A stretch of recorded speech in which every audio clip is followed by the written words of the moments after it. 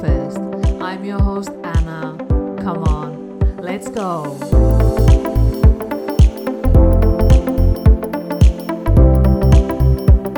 Hello, my lovely friends, and welcome back to the Go First podcast. It's been a while since my last episode, so I am really happy to be here with you today, especially because we have such an important topic to discuss in this session, and it has to do with the biology of a challenging situation.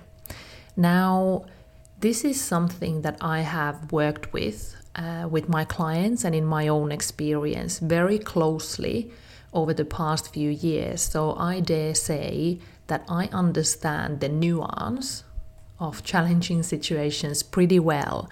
And today I want to take our attention to the biology of that. And why I want to do that is because I believe that when you understand what is actually happening in this moment, it will help you to overcome your own biology and take charge in these situations. I'm also going to do a separate episode on how we can start developing choice into these moments. So stay tuned for that as well. Now, let me start by describing the situation. So when I talk about this challenging situation, obviously this depends on perception. So something that might be challenging for you might not be challenging for me, and vice versa. So it doesn't really matter what the situation is. The only thing that matters is that in your perception, this situation is challenging, i.e., it is causing stress in your system. You might be feeling anxiety, fear, nervousness, excitement. And in your system, this is considered as stress. And why this is important to understand is because while we can be under stress for shorter periods of time and it doesn't harm our system, not really understanding what's actually going on in your system will make it more difficult for you to take charge. So when you have this perception of a situation that it is challenging for you, we then have actually developed unique ways of coping with that stress. And you might have heard about fight, flight, and freeze responses. Now, these are the usual responses that we have developed to cope with the challenging situation. And I just want to say in this moment that we often have a very negative way of looking at these coping mechanisms, but it's also important to remember that we have built them for ourselves so that we can protect ourselves. So the intention behind these coping mechanisms is good. Now, knowing what your unique way of reacting in a situation is useful, because when you know this, you can actually start to work together with your system to calm it down. Because remember, in your system, the perception is around stress. So your system is basically thinking that, oh my gosh, there might be a tiger around the corner, I'm in danger, I am not safe, and I need to protect myself. And depending on your unique way of reacting, you might go into a fight, flight, or freeze mode. And what really happens, and this is really the key idea I want to share with you today, is, and this is why I'm sharing this, is because this is really important for my clients who want to have high performance accessible for them in that situation. So what happens when we go into that mode, whether it is fight, flight, or freeze, the blood actually leaves our prefrontal cortex. So that is the executive function, that is the orchestra leader of our brain. And when there is no blood present, our executive function isn't working properly. And this makes sense because, for example, if your reaction is fight, all of your blood is going into your muscles and bones so that you are actually capable of fighting.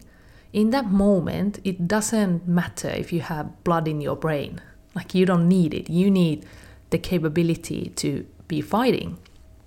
So while this is like a natural reaction, unfortunately today this isn't quite serving us. So my clients work in complex business environments, and when their system goes under this threat, what happens when we lose the blood from our prefrontal cortex and there is not enough oxygen, we actually cannot respond very well. So I bet you, maybe you've had this experience, or you have heard others saying, oh, I just said something so silly, or I don't know, I just didn't know what to answer. And actually I knew the answer, but in that moment my mind just went blank. Or then, I just didn't think about, I could have said that, but I don't understand why I never thought about that. So I bet you have maybe experienced or heard these things. And this is exactly the thing that happens when your system is under that threat. And it is operating exactly as it should, but unfortunately it is not serving you. So really just understanding the base idea that this is natural. It happens to all of us. No, it doesn't happen to you alone. You are not the only person in the world who experiences this. It happens to all of us, and it's a natural reaction. And now when we understand what's going on in our system, it becomes easier actually to work with our system.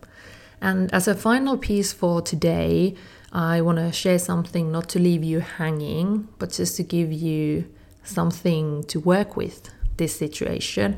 And then, as said, I'm going to do a separate episode talking about how to build this neuroplasticity, this opportunity for a intentional response, because that's a lengthier discussion. So what I'll say for now is, if you can stay very calm and present in challenging moments, you're going to help yourself tremendously. So if you can breathe, that's the quickest way to share the signal with your body that everything is okay. So often when we stress out, we actually start to move into a more superficial breathing pattern. So breath is the easiest way to return in the present moment. And really, for me, the breath is long and it is steady. And I'm almost like telling myself that, Anna, everything is okay. It's like I am sending this signal of everything is okay into my body. And if we can do that, we're going to help ourselves tremendously. And now I understand that everyone might be going, okay, that's easy. But the thing is that when we get stressed, many of our good intentions fly out of the window. So if you can take this simple act of becoming mindful and breathing, you can really transform these situations. But it's just so much harder, just so we understand, this is so much harder to take out of our tool bag when we are stressed out and we go into our habits and automated reactions. So that's that for today.